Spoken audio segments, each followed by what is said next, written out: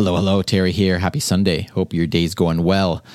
Today is the day that we like to answer questions from the community. And today's question is all about using the screen, actually, as opposed to using the voice. So if you have a screen and you'd like or you prefer to tap on things, there is this feature called Tap to Alexa. I almost said the word. Tap to Lexi. You know the word, Alexa.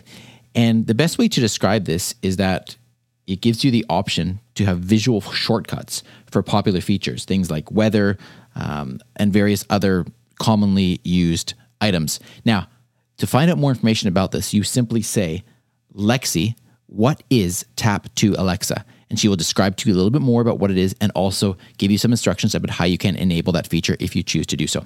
So there you go. There's a little tip for you, and it's a way that you can use the screen a little bit more if you choose to do so. I hope your Sunday's going well. Hope the rest of your weekend is fantastic, and I'll talk to you tomorrow.